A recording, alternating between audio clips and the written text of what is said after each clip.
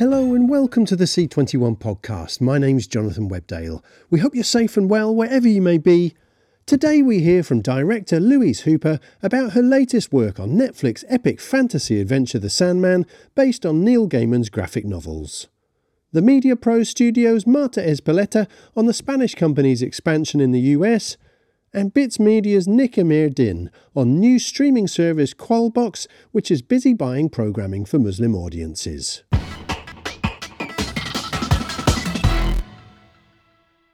Director Louise Hooper started out in helming arts documentaries for the BBC, working with subjects including Helmut Newton, David Attenborough and Bjork, before moving into TV drama on series such as Vera, Cold Feet and Lucky Man. She's since steered shows such as Cheat and Flesh and Blood, alongside episodes of Inside No. 9 and The Witcher, with her latest project being another Netflix fantasy adventure, The Sandman, based on Neil Gaiman's graphic novels of the same name. Hooper shot the season finale and one part of the special extra episode that surprised fans when the series landed last month, quickly becoming the streamer's most popular programme in over 90 countries. She spoke to Michael Pickard about her involvement and delight at being given the chance to bring Gaiman's vision to screen, as well as plans to develop her own ideas. Hi, I'm Louise Hooper, director. Recently just worked on Sandman, episode 10, the finale, and the bonus episode, Calliope. Right, and I suppose it's Calliope that's caused a little bit of a storm, hasn't it? Because the show's was launched at the start of August, but of course it's only now that we know there's a secret bonus episode. How long have you known there's been a secret bonus episode? Well, I mean, I knew obviously when I was making it that it was going to go out separately, but when you're working and just, you're creating two beautiful episodes and enjoying that whole process. And then obviously when it came to the launch of Sandman, it was like, remember not to say anything. So yeah. And what were the mechanics then, or the logistics, I should say, of filming that secret episode? Were you doing 10 and 11 as a block, or was it kind of a separate project? Yeah, it was actually done as a block. Yeah, exactly that. So I did the prep and we did the filming for 10, and then we did a bit more prep and did the filming for Calliope. So, but yeah, I did it in one period of time at Shepperton Studios, which was a fantastic place to film, and a wonderful, cast and crew. Fantastic that Gary Steele, the designer, made this incredible house for Calliope, in this Georgian house on a studio stage at Shepperton. And then we filmed a little bit outside in central London when Calliope walked down into the street. But yeah, it was a lovely episode to direct. Very small and condensed, not many locations, just the house of Erasmus Fry and a small cast as well, but all beautifully considered. Yeah, fantastic. I mean, it's probably a silly question, but why did you want to work on Sandman? What was it that drew you to this acclaimed graphic novel adapted by Neil Gaiman and his team, and certainly on my sort of what to watch list for a long time. I've been eagerly awaiting it, like many people, as it's number one in countless countries around the world on Netflix at the moment. So what was it about the story or the scripts perhaps that drew you to the project? It is that basically. I mean, it's this incredible legacy that I love the comics and known about the comics for a long time.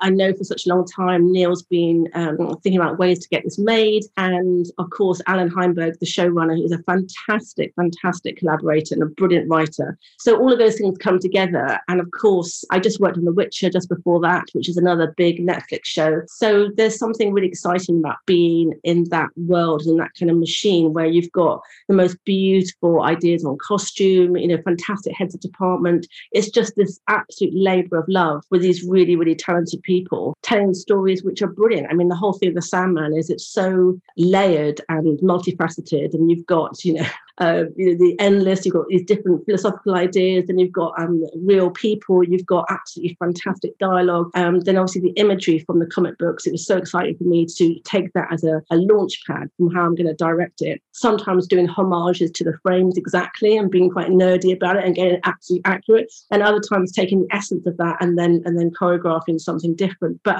it was irresistible. I mean, how can you not want to do Sandman? Yeah, absolutely. And I think Neil himself has said he's had countless opportunities to do an adaptation of Sandman as a film, I guess primarily over the last sort of 20 or 30 years, and he's turned them all down because it wasn't right. And what sense do you get working within the team that like you say, it was very faithful, homaging frames of the story in the comic books in some points, and then obviously changing things in other places. What kind of sense did you get within the team of how they wanted to make this an adaptation that would be worthy of the fans, but also adapt it for the medium that we would be watching it on? It's a question. I think it's, again, I have to keep going back to Alan. He's as a showrunner, he sits between, he was talking to Neil every single day. He's talking to us as the directors in the production. Everybody, everywhere you look, you've got, pictures of the comic book on people's offices and walls, and, photo references. And, you go into the costume department, which is amazing, and they've got all the images up there. So I think everybody has that as their base, as a real inspiration and also a respect. So,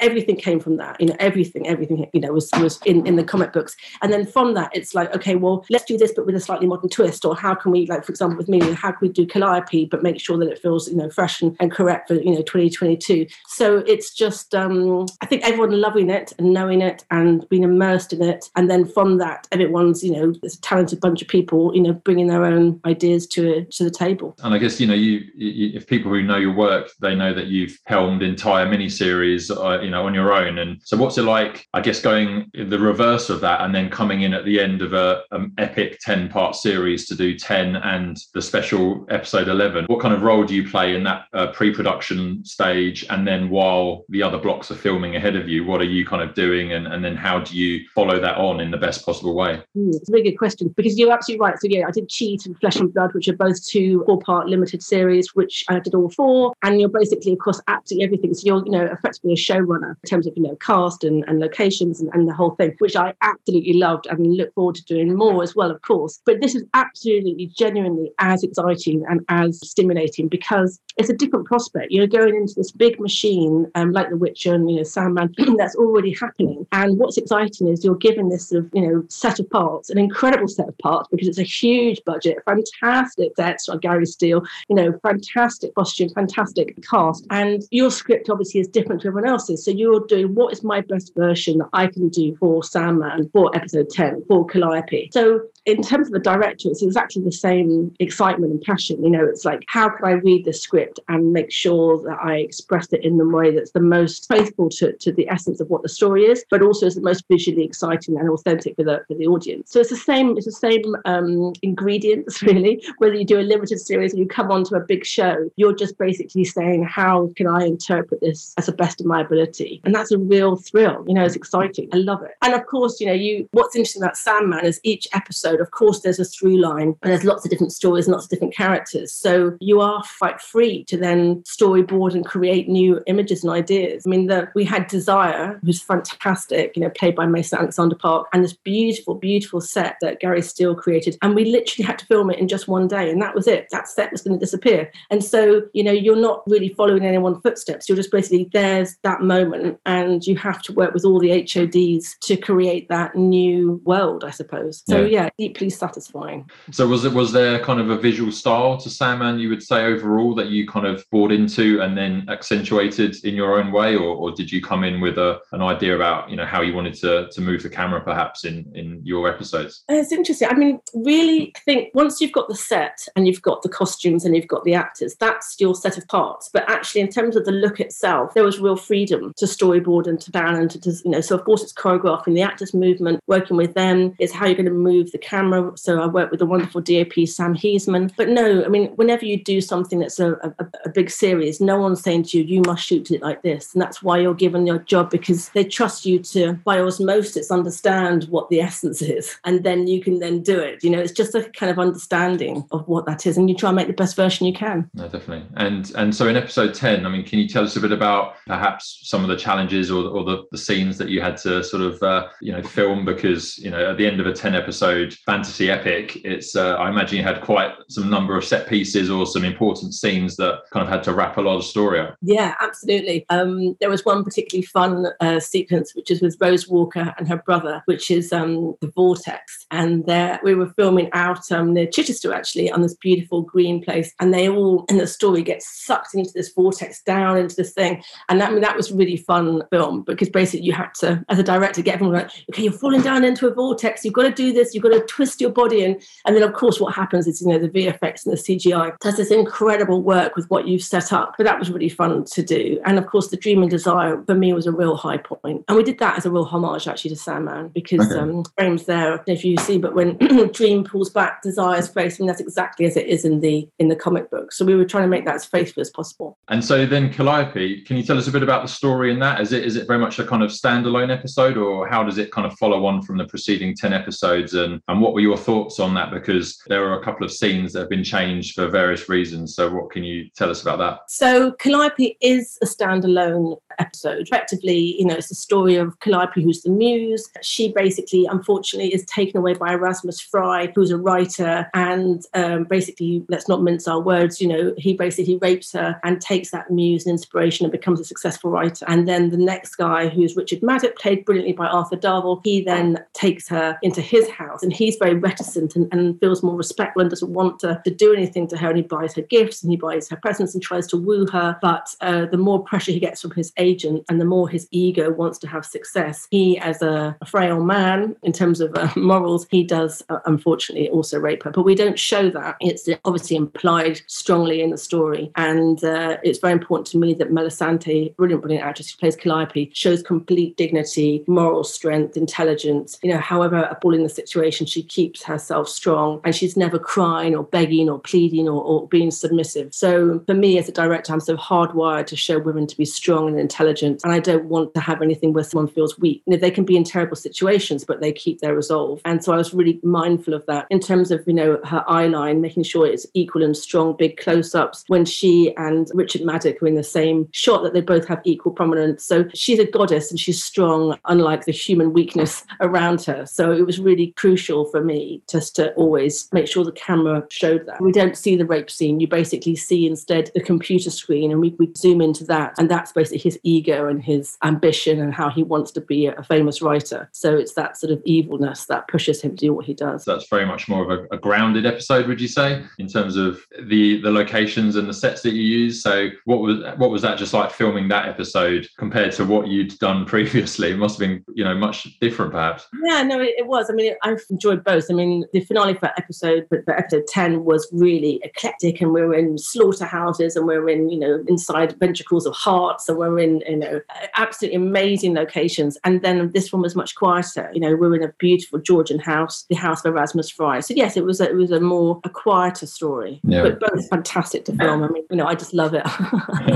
What's your own preparation like for those episodes? Because you talk about, filming inside ventricles of hearts and vortexes and things. And how do you even begin to imagine what this will look like on the set before it will even go through the computer geniuses and create what we finally see? There's so many layers of the process that when you just get the script at the start, it must be quite, I would find it in my head thinking about it now, quite daunting to think, well, how are we going to do this? That's the delicious joy of this job. That's what I love about it. It's because, you read the script and you start thinking, okay, what is the essence of this? What's the power dynamic? What are the kind of key beats that I want to hit with this to express this part of the story properly or beautifully? So that's what you think about first. Then you start to do layers of work in terms of, I'll talk to the designer, and he'll start saying, okay, here's a model of what I'm thinking. And I'll be like, this is amazing. I love this. Do you think that could be a bit higher? Because already I'm starting to think about the practicalities of okay, where would be my camera position? So you start to think about the aesthetic and the vision, but then also the practical of how you achieve what you want to achieve. And that goes the same through, goes through into costume, going to hair and makeup. So you start to everyone's super talented and brilliant. So they'll all come with their brilliant ideas. And then I'll be like, okay, well, they've picked up this, I know this color reference. So what about bringing this into this? And so in a way, you're like a maypole where you're in between all the heads of departments and you start to bring it all together. And then I do a lot of storyboarding work, which I really love. And it's wonderful now because you can do it live, with somebody on Zoom. So you start there, well, look, I'd love to have a top shot. And we come down into this and they'll draw it. And you're like, oh no, maybe go a bit tighter. And then they can completely, zoom in. And so you can really start to build that and put colors on it. And then you don't need to get it signed off, but it's enjoyable to go to the showrunner and express your images and to discuss it as well. So it's about that. It's about communication and imagination and the fun of passionately bringing it all together. And so, often you go to the studio in the morning and you'll be given some funny object that you have to sign off and say, does this work? Or, we looked at the heart in episode 10 that Rose Walker takes out, and we wanted it to look like in the in the comic book. There's this big red kind of crystal heart. So yeah, it's just working with everyone and using your imagination. And then on the day, of course, it's working with the actors. And I'll always suggest a choreography or an idea, but I'll say, look, it's completely up to you. And then together we work something out. So it's just layers and layers, but it's not daunting. It's fun. It's really fun.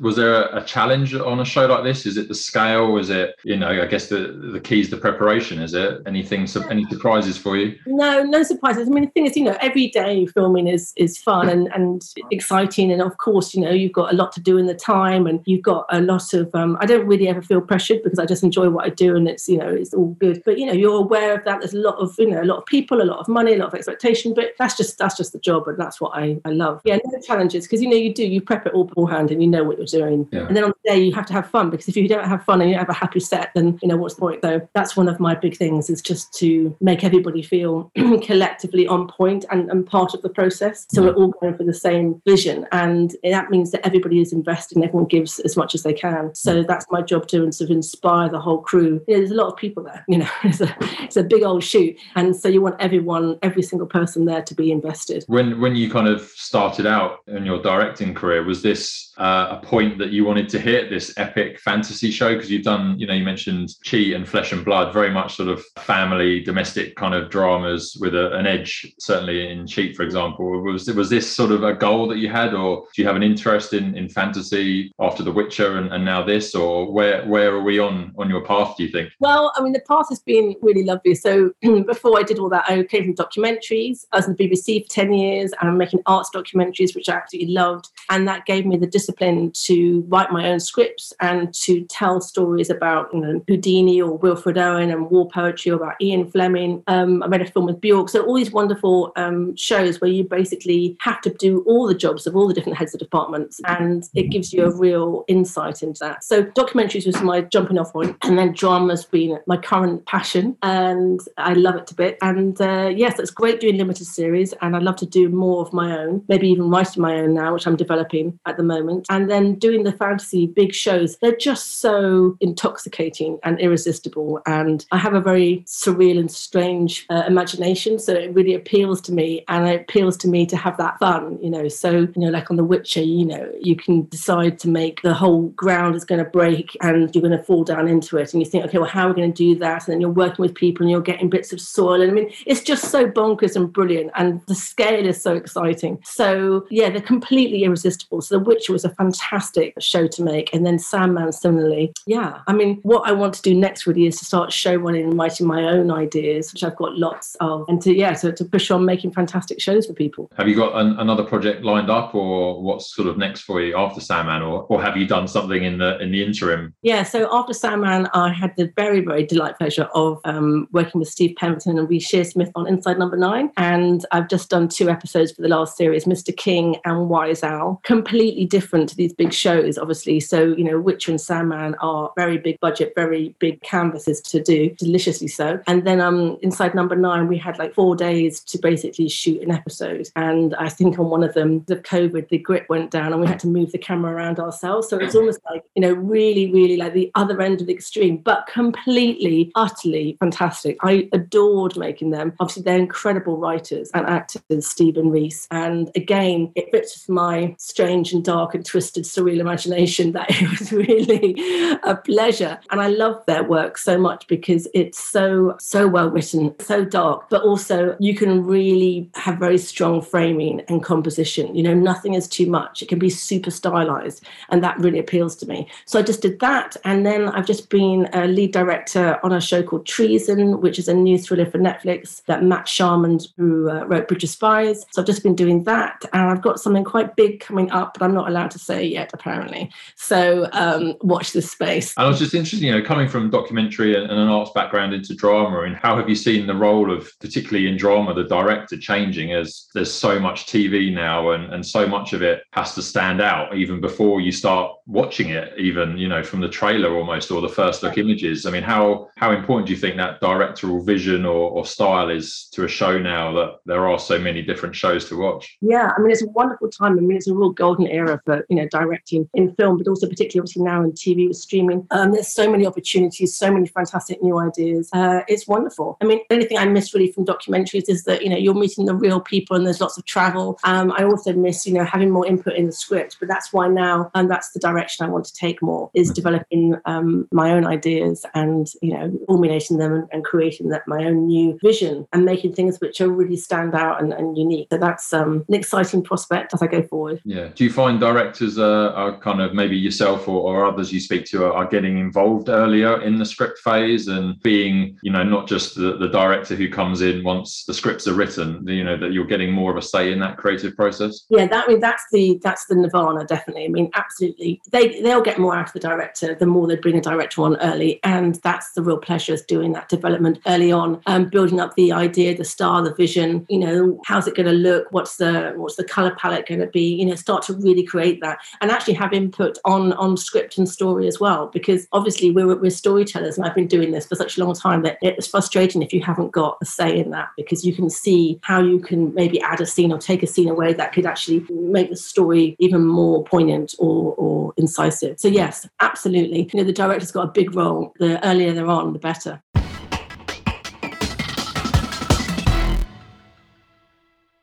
MediaPro Studios is part of a wave of Spanish companies racing to capitalise on new opportunities in the marketplace as existing buyers expand their focus on Spanish language content and new commissioners like VIX Plus burst onto the scene. In Latin America alone, MediaPro currently has around 20 projects in various stages of production and development, including Yoshi, The Regretful Spy, which premiered earlier this year on Amazon Prime Plus. Its US slate includes Is There No Place on Earth for Me, written and directed by John Turturro and based on the Pulitzer Prize-winning Susan Sheehan novel. Ezpeleta spoke to Jordan Pinto about the growing appetite for Spanish language programming, analysing opportunities in the AVOD and FAST market, and expanding its presence in English language content production. Yeah, so Marta, it seems that a lot of Spain-based companies are really doubling down on some of their business efforts in the US and internationally. And of course, MediaPro, or the MediaPro Studio, I should say, is no exception. Could you talk a bit about how MediaPro Studio is expanding in the US market and how its US strategy is evolving? Yes, definitely. So as you know, the MediaPro Studio is an international company with offices around the world, including 3 offices in the US. We're based in Miami, in New York, and in Los Angeles through the Wellship company that we're part of it, led by Eric Barmack. And in Latin America, we're present in Colombia, in Argentina, in Mexico, and Uruguay, and in the UK and Portugal, and of course, all over the place in Spain. So starting with the Latin market, and then I'll move to the US one, we have a very strong pipeline that we have been developing and producing during the last years in Latin America, with currently more than 20 productions in different phases of development. And just to give you a quick summary of what has happened during this last year, we've had big successful productions and premieres, such as the EOC, The Regretful Spy, which is a series created by Daniel Burman and that was premiered at the end of April this year on a worldwide basis in Amazon Prime Video. And this series is working extremely well since continues among the 10 first titles preferred by viewers in Argentina. We presented it back in February during La Berlinale, where it had amazing reviews, and now we're currently shooting season 2. Other remarkable series that we have recently premiered is Las Bravas, that we have produced in Mexico with Ariel Winograd as showrunner and Mauricio Ogman playing the lead role. And it's been a great success in HBO, both in LATAM and in the US market. Another one is Primate, that was led by our team at the MediaPro Studio in Colombia, that was performed and created by Christian Tapan, and it was released in Amazon LATAM during this Q2 in 2022. Or Siempre Fui Yo, which is a series that we have produced for Disney Plus, and it's available on a worldwide basis. Or Cecilia, which is another series created by Daniel Burman for Paramount Plus, that has already confirmed, that we're currently shooting the 2nd season in Mexico. In the US market, we have several developments ongoing that we hope that we can confirm in the next months. Being one of them, one of the most advanced is the series that is called Is There No Place on Earth for Me? That is a 6 episodes fiction created, written and directed by John Turturro, and is based in the novel published by Susan Sheehan and winner of the Pulitzer Prize in Nonfiction back in 1983. And currently we have in production, led as well by our US team, 2 series for VIX, which are the Las Cenizas de la Gloria and Las Pelotaris. That is currently, Las Pelotaris started shooting some months ago in Mexico, and is now in Spain. Besides this, what else we have in the US? As I mentioned before, Wildship, we have a strategic alliance to create content with the producer Eric Barmack and his company that we're part of, Wildship, and he's constantly looking for new projects and ideas. For example, during the last year, he has produced with Top Dead Center Films and our colleagues at the Media Pro Studio US office, the film Hunting Aba Bravo, which is a survival thriller shot in Utah with Kate del Castillo as main lead, and it was directed by Gary Auerbach. And we have plans to develop more projects of this kind. Another project that we have in English that could be a perfect fit for the US market and that we have been presenting during the last television markets and co-production markets are 58 Seconds, which is one of our first projects, UK based, let's say, and second season of The Head, which is currently being shot in Madrid. Wow. Okay. There's plenty to be. You have plenty of shows on the go at the moment. Maybe I'll just pick up on the last thing you said first. Are you looking at doing more English language series, or as part of it growing in the US and the UK? Are you looking maybe at incorporating more English language elements into some of the Spanish language series? Definitely. So we're always looking for good stories, and obviously as part of the strategy of our expansion, the Anglo market is one of our key priorities, both in the US and in the UK. How recently have you put this focus on the US market? Like it sounds like you've certainly been involved to a large degree in the American market for a number of years, but yeah, is it possible to talk about recently how you might have expanded that appetite, and also maybe some of the market conditions that you're responding to, which I think we're seeing a lot of new buyers, companies like VIX Plus. So what kind of opportunities are you seeing, and how have you been expanding? Well, I believe, and I know that this company has been exploring and has been putting all the seeds in the US market during many years, and now what is currently happening is that we're seeing those results of things that have started some years ago. And but it's true that our presence, our expansion to that market is like a natural thing, since the company is growing more and more in different territories, and is a result, as you're saying, of the new companies and new partners and clients that we're having in those markets, such as the strategic partnership that we announced some months ago with VIX, which is the new streamer that operates in that market, in the Latin market as well, and for which we're producing and we're developing several shows, and other approaches that we have been having during the last, I would say, 2 years of clients that are seeing us as a great partner to create and develop these ideas and this project and to produce them with us.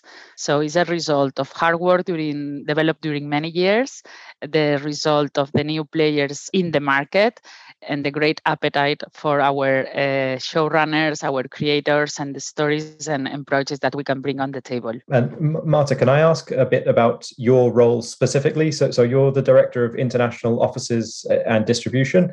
Can you talk a bit about how maybe you connect the dots between some of the different offices and how your role works within the larger Media Pro Studios company? Yeah, I lead the international part of the studio, which means this these international offices and the distribution side with the co-productions and acquisition side as well, and with an incredible team around the world. And my role is coordinating all the activities and things that are happening and looking for new opportunities and being that, let's say, that glue that gets all the parts together and coordinates all the things that they are developing and that they are negotiating, and bringing opportunities that sometimes start in one country and end up being produced in another one, and having all my ears open to tell them what I'm hearing from other countries. So it is, I would say that it's a role that has to not only push for the growth of the company, but also to make possible all the synergies that we have in our hands, not only with regards, the business opportunities, but also the creative ideas and the different projects that we see from one country to another. And that includes everything from the scripted side to the non-scripted, the movie side. So I work with all the different heads of these areas, the theatrical side, the non-scripted, the content side, in order to help them to make things happen. But of course, expanding into new markets is never an easy thing, especially when thinking about the United States, which is obviously the biggest or probably the biggest TV market in the world. What are some of the challenges or maybe some of the roadblocks that you might have encountered as you look to grow in the United States? I would say that maybe this sounds like a very an stereotype, but we see every challenge as an opportunity. And for us, I would say that is not only for us, I believe that this is for everyone, which is the amount of content and people doing the same at the same time in the same places.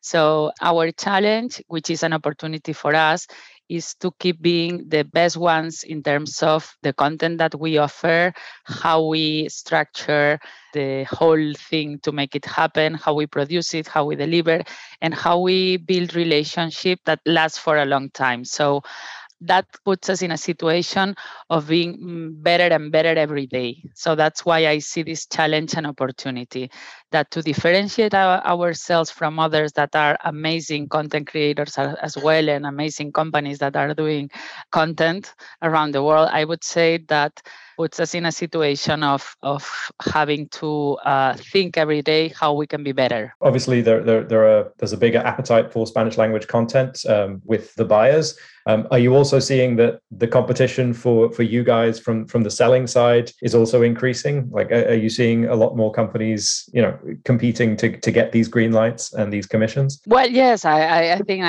that it's a good moment for all of us, for all the content providers that we produce. Not only, in our case, we don't produce only Spanish content in Spanish. We produce content, since we are an international company, in very different languages. So we have a Finnish show, or English shows for sure, Spanish, Castilian Spanish shows, Catalan shows.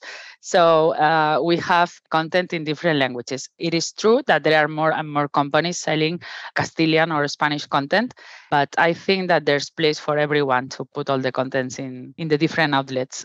Outside of the US and Latin America, are there any other new markets or new offices that you're looking to expand into? Well, for us, we're looking always to keep growing, and since our company is present in different and in many territories, as I mentioned before, we always look the ways to increase the presence of the Media Pro Studio projects in countries where we still have to have projects in there. I would say that there's room for improvement, definitely across Europe, in several countries such as Italy or I don't know, Germany or the UK, also in the Asian market and in Australia, in Canada. So there are a lot of space and room to grow. When Media Pro is putting projects together, do you look primarily at co-production strategies, or can Media Pro basically handle everything within the various parts of its business? That is exactly what we do. We're looking for any single opportunity, since we evaluate any single opportunity or project the way that it has to be. So we have models where we co-produce, we have models where where we are the producers. There are other models where we partner with different companies in order to make the project happen. So it is not just one way for us. It's very wide, the different types of business models and approaches that we get to all the content around the world. Of course, there are obviously lots of new buyers, but we're also seeing a lot of consolidation in the marketplace, just very broadly. Televisa and Univision's merger. We now, and more recently, we have Discovery and Warner Media as well. I think when I speak to English language companies, you certainly hear that there is some uncertainty about the impact of the consolidation. On the Spanish language side, do you see uncertainty with some of the consolidation, or do you think do things feel like they're more on a slightly more steady footing? I think that in this business or in this moment in general, nothing is forever and every day is different from the previous one. So my answer would be there's nothing certain. So what we see is a permanent change, and we have to embrace that change and be able to act quickly and to adapt ourselves to this change environment, that it is a completely different world. I wouldn't say on a daily basis, but definitely on a quarter basis. So the amount, as you're saying, of mergers, and I think that is impacting every country, every language, every company. So I believe that is not necessarily the Spanish content is, let's say, out of this wave. Has it been exciting over the past maybe 3 or 4 years to see the increase in the demand for Spanish language content? Obviously, you have been in this space for a long time, and you have always known that Spanish content or Spanish language content could reach audiences in every part of the world. But I think maybe the rest of the world is starting to catch up to that fact more recently. So yeah, how exciting has it been to see the market shift? It's very exciting, and it's not only the Spanish content; it's all the content coming from all the parts of the world, and that's why we're not only focusing in this Spanish content. It's like we operate in all the languages, but definitely it's been amazing, this change of the ability of the ability of for consumers to get content from all over the world. So the appearance of the streamers obviously has helped to that. For instance, one of the good things that we have is one of the executives in the industry that was pioneer to open the door of this international content was our partner Eric Barmack when he was vice president of international content in Netflix. So this is without any doubt a point of, I would say, inflection in the way of distributing, producing, and consuming the TV content. I think we're seeing international producers being very interested in Spanish language scripted formats at the moment, and looking, maybe to adapt Spanish language stories into other languages. Have you seen that trend, and are you getting a lot of interest? Yeah, well, but this is not something recent, I have to say. The Media Pro Studio, one of the production companies that is part of it, is Globo Media, that has produced during many, many years the top franchises that were huge successes within the Spanish market and the international market. So shows like Los Serrano or The Boarding School or The Boat or Médico de Familia, those shows have been during many years adapted in several countries. So this is something that in this company, in this house, we are used to that. It is true that is something that at that time was, I would say, pretty unique for some specific properties. And we were very fortunate to be the ones having those. And now the opportunity is more open to several properties and production companies, and there are a lot of opportunities. And yes, we're getting conversations. The distribution team is having permanently conversations with different partners and clients that show interest for our formats, the historic ones, our evergreens, and the new ones. Speaking of growing markets, AVOD and fast channels are growing extremely quickly, and that market is evolving very quickly, especially in the US and Latin America. Can you talk a bit about the opportunity and the revenue generating opportunity that the Media Pro Studio sees in the AVOD market in Latin America and the US? Yeah, I mean, this is, as you're saying, this is a reality. So all these new models of consumption are opening these new models of licensing content to third parties. And as you're saying, we see this as more implemented in both the US and Latin American market. So during the last, I would say 12 months, we're in the process of analyzing and all those opportunities to seek the best interests for both parties, not only the final client or the final partner, but also all the participants of the properties that we represent. So I would say that yes, we're analyzing the scope of it and how could be our contribution to that. Said this, one of the things that we keep saying every time that we're a company that we work with all the players and partners around the world, not only the streamers or these new places of where to consume content, but also the traditional linear and free-to-air and pay TV channels, the traditional platforms that operate in several countries. So we have diversified our businesses throughout all these ways of consuming content. And definitely these fast channels and this AVOD new business model will be at some point in our roadmap. For English language content, we're seeing some of the AVOD services start to commission originals. Roku and Tubi are doing some originals, as is Amazon's Freevee. On the Spanish language side, has that evolution started yet? And are any of the AVODs commissioning originals, or do you think maybe that's a little bit further down the road? Because I'm just trying to think if I've seen any Spanish language AVOD original projects yet. I'm like you. I believe that as far as I know, I don't recall any new commission or an original for a Spanish language AVOD service.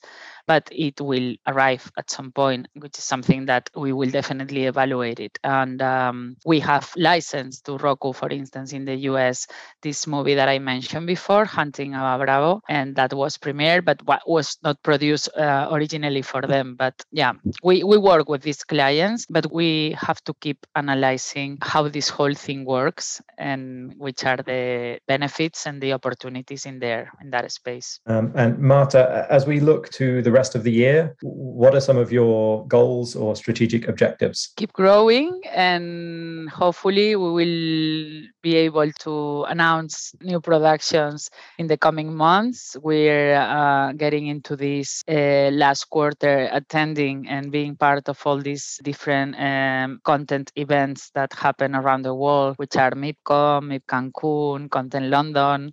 We will be, all of the teams from different parts of the world will be there, and we hopefully close and get to announce these new productions that we have now currently in our development pipeline. And that's our main goal. So I would just add that what we were mentioning before, that is the moment that we're living is an extremely very good moment, despite of all the challenges and all the mergers and all the things that are happening for the creators and producers of content. There's a lot of things to do, and there are a lot of opportunities. And at the Media Pro Studio, the ability that we have of offering and getting this 360 chain of value of creating, developing, producing, and distributing the content in-house is definitely a different value that we have to offer to the markets.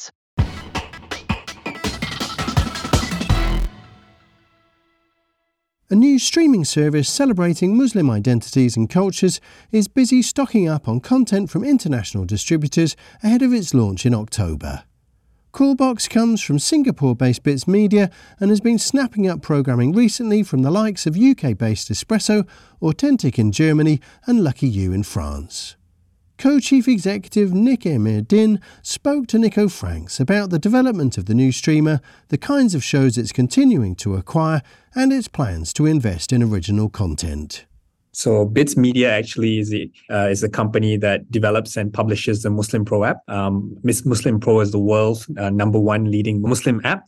We have over 130 million downloads, and I think the app is in almost every single region, whether it be North America, Europe, Asia Pac. We have users from all around the world. And more recently, we've really made a big push into the content space and into the video content space with the launch of our upcoming SVOD service, which is Coolbox. Great. So tell me a bit about that process and where you are at the moment. So initially when we started, we pretty much focused on the core religious utility information. So this was pretty much assisting, our global Muslim users in the practice of their faith, daily. So we had tools that help them, to find their prayer times, to find a direction to prayer, to locate halal restaurants, and all of these utility tools. But what we realized from our users is that utility tools was a good starting point, but the religion, Islam, is more than it's more than just the prayer. It's more of a way of life and a lifestyle for them. So that's when we realized that content was a very important part that we needed to expand. Within our app. So initially we did this with short form content. So we started off by publishing articles, we have inspirational stories, we added infographics, basically just short articles about, exploring the different areas of lifestyle for the Muslim audience, right?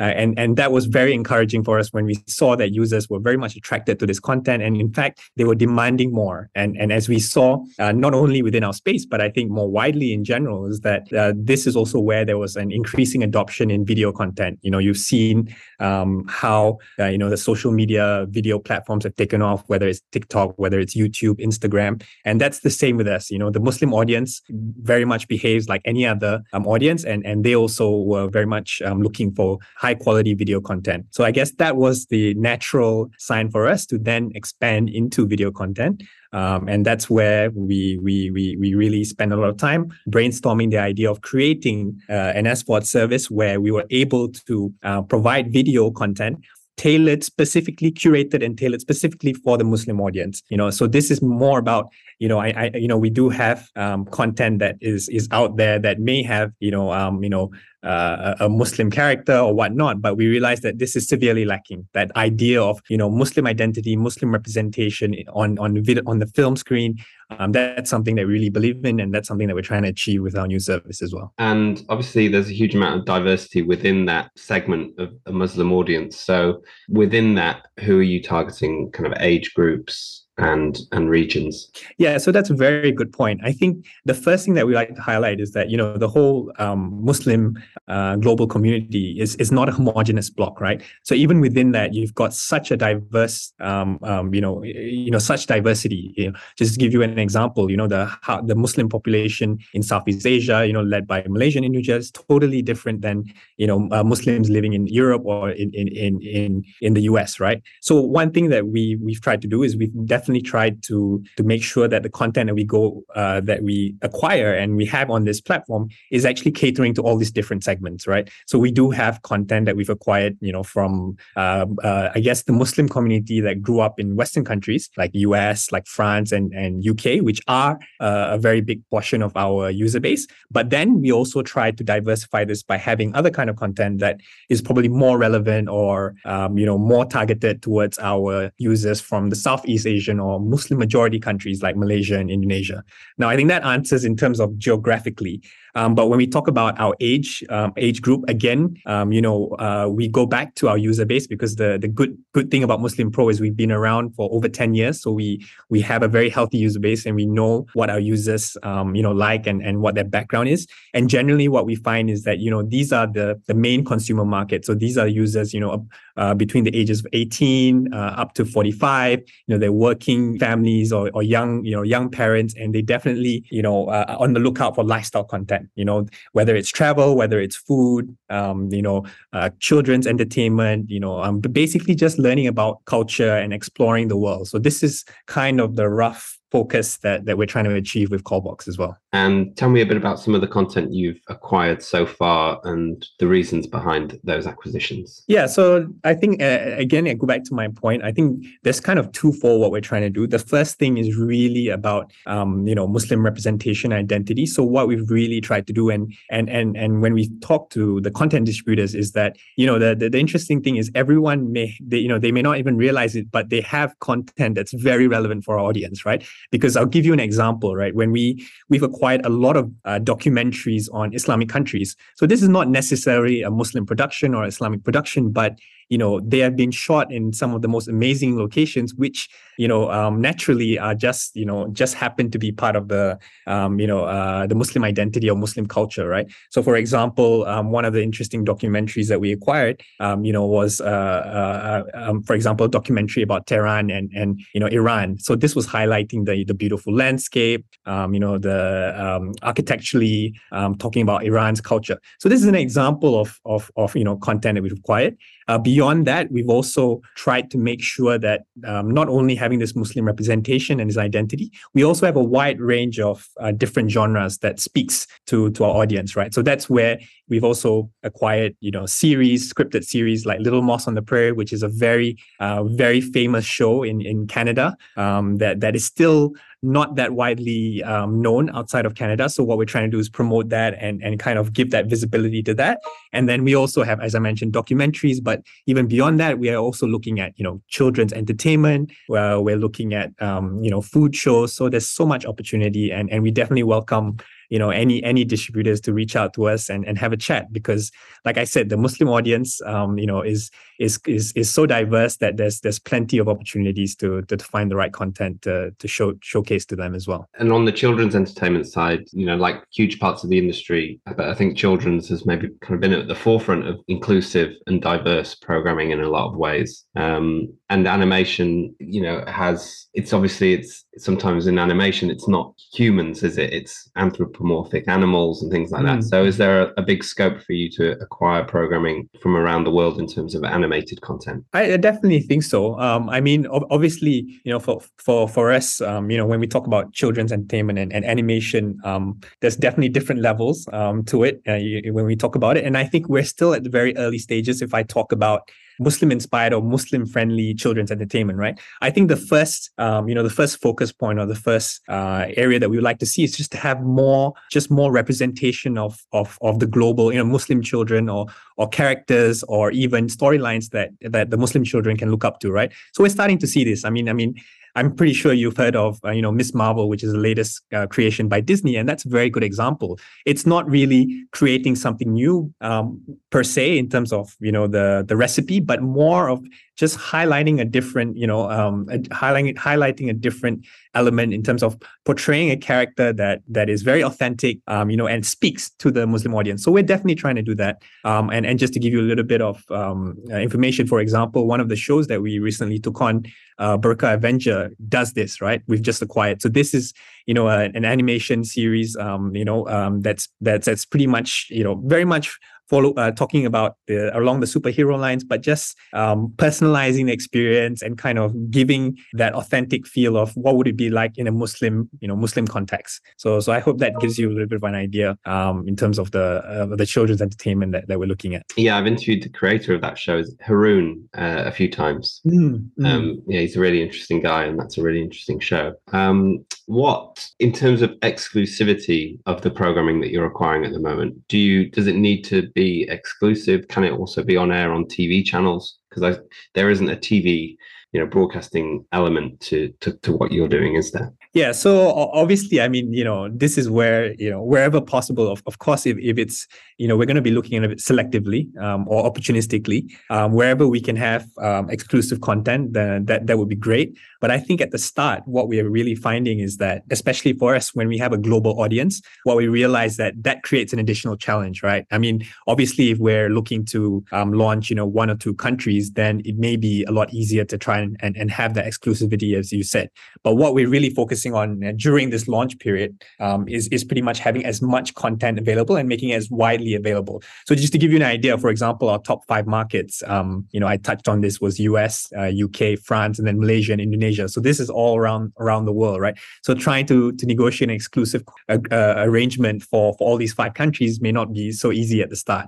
But what we are really focused on instead is to make sure that we have the widest range of content available, the content is relevant for each segment. Once we have a better understanding of what works, for example, what our Indonesian user base wants or what our users in the US, like, then I think then it makes more sense for us to kind of explore, okay, this makes a lot of sense. Let's kind of go deeper into this. Let's have an exclusive arrangement, or even let's look at original production selectively, right? Yeah. And how about language requirements? What do you need in terms of those? Yeah. So obviously, I think this is something that, again, when I keep going back to the diversity, in our user base, and that's the truthful part, right? If we really want to be the global platform for the Muslim community, then we'll have to, at some point, cater to all the major languages that the Muslim population is from. So obviously, English is a must, and that's what we started off with.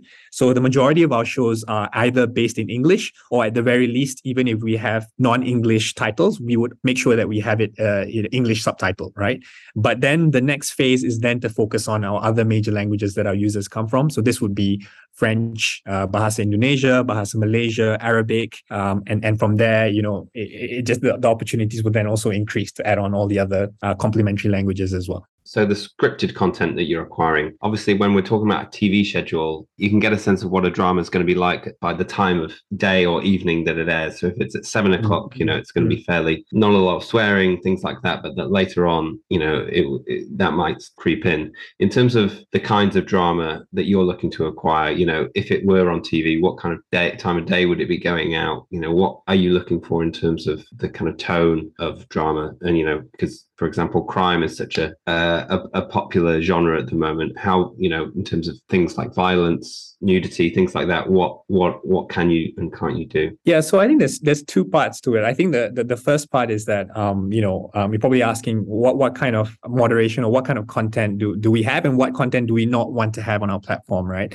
So if I were to answer that question, I think we have a pretty clear guideline and pretty clear focus on what we do, and our content is Muslim friendly. So that means that already we have a very clear guidelines of content of things that we want to avoid or we don't include in our platform. So these are obviously things that are non-permissible to the Muslim faith, right? So obviously we talk about nudity or extreme things like violence, things like that. So naturally we're already going to be avoiding those specific titles or those specific content, right? But beyond that, I think that's the good thing again at the start, that we are not bound by linear programming, where, as you said, we have to have that thing. And I think if I think about the nature of SVOD services or on demand, it's not about having a content that's going to be widely viewed by as many people at one time, right? It's about having enough pockets of content that's going to speak to the different segments of the audience. So again, that's where I go back from to that. So that's why I said we have to have documentaries on food and travel and culture, because we know for a fact that a proportion of our audience likes travel and food. We know another proportion of our audience would be more conservative, would probably be more leaning towards, for example, spiritual content. So we would make sure that we would have a certain portion of our library on that. And then, as you said, we also have certain, a certain audience that are probably also looking for entertainment, who like, comedy, something more lighthearted. So we have to have, content that addresses that. So I think that's more of our approach, rather than, number one, clearly segmenting what is not permissible and cutting that out, which does a lot of the job, because it actually cuts out a lot of the content that, filters out a lot of the content for us. And then out of those that are remaining, and we realize that it's suitable for our platform, we don't look at it individually per se. I mean, of course, individually it has to be of a high quality, but then also look at how it complements the other offerings that we currently have on our platform as well. And in terms of the business model, we're seeing a lot of the SVODs now exploring ad-supported elements. So how will you approach those two things? Yeah, so that's a good question, and I think even the big the big guys haven't really figured out the right strategy. But even though Netflix has obviously just announced a move to ad, I think for us we're still so early. We're really focused on the content side. The good thing about us at Muslim Pro is we actually have both in our app. We offer both a hybrid model of a premium subscription as well as a free basic version, right? So we understand both models well. But I think when we talk about Callbox, the priority is offering a great seamless experience. And I think this for us at the start is going to be an ad-free experience. So that's why we are focusing on delivering it the SVOD model, where it's a subscription-based offer. But as I said, we're very much much early into these days. We're not at a stage where we need to make those decisions yet. And instead, we have the great part of our job is to focus on getting the users, getting the content first. So that's what we're focused on this year. And how about making your own programming? We've seen lots of SVODs do that now, some, with more success than others, and some they found it too expensive and have had to kind of either rein back on that or just completely it's been the undoing of them. So what's going to be your approach? We already have some productions in the pipeline. I think we're going to be at the start. Obviously, when you launch, the thing about original programming is it takes time, right?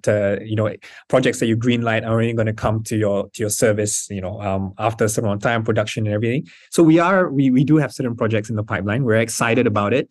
And I think, at this stage, we're probably not ready to disclose the specific productions. But what I can say is that our approach to that is we're really looking again at these are and I go back to having the wide library. So we'll try to acquire as much content to have the broader segment, to have, the widest library that we think is necessary to attract this global Muslim audience. However, if we do happen to identify certain gaps or certain areas where we feel, okay, let's say in the documentary space or in the food space, there's not something out there that we're looking for. That's kind of been the approach where we said, okay, we need to do our own. So we don't have a deliberate approach of saying we want to, build blockbusters, we want to win awards, we want to, have X amount of original program. It's more of saying, is there a piece of content or is there a story or is there, something that needs to be told, but we can't find it. It's not currently out there. And can it be something that we, having, being the creators of Muslim Pro, understanding our Muslim audience, can we do a great job of creating that, right? And basically telling that, again, I go back to that, showcasing that Muslim representation, telling that story, but using Callbox as that entertainment, as a platform and to tell that story. And so is it more likely that original programming push will begin with unscripted rather than scripted content? Yes. I mean, it's always, in our view, scripted is always a bar higher, to produce. So the programs we have in the pipeline are on the unscripted side, but that's not to say that we can't pursue the scripted productions as well, should the opportunity arise, right? And take me through the timeline in terms of the UK, the US, and the European launches elsewhere for the SVOD. Yeah, so that's the interesting part about us, because unlike, I guess when you think about SVOD or when you think about launches, people are kind of launching it on a country by country basis. But the unique thing about Muslim Pro is we already have users in over 190 countries, right? And, for example, our top 5 markets, we have tens of millions of users already. So our approach goes back to that strategy where, because we've launched, English content or English strategy, it allows us to target multiple countries at once. So that's what we're doing. So essentially, we're going after our top 5 markets. Obviously, at some point, there does need to be some localization, and you touched on it, whether it's languages, whether it's in terms of having specific content that's only relevant or more relevant for a particular country, that will come secondary. But at the start, we very much lean on, content that's very relevant for the global audience and attractive for our global audience. And that's kind of our targeting strategy, given that we already have users in across all the regions. And will you be attending markets like, big broad markets like MIPCOM later this year, or are you kind of more targeted towards kind of slightly smaller, more niche events? No, that definitely. I think, MIPCOM, we're participating. I think we're participating in a lot of the broad categories. And it goes back to my earlier point, Nico, is that, people don't realize that, Muslims, very much like any other group, they're interested in a whole wide range of topics, right? And so that's what we found. So if you notice, some of the deals that we've struck with, I think Espresso,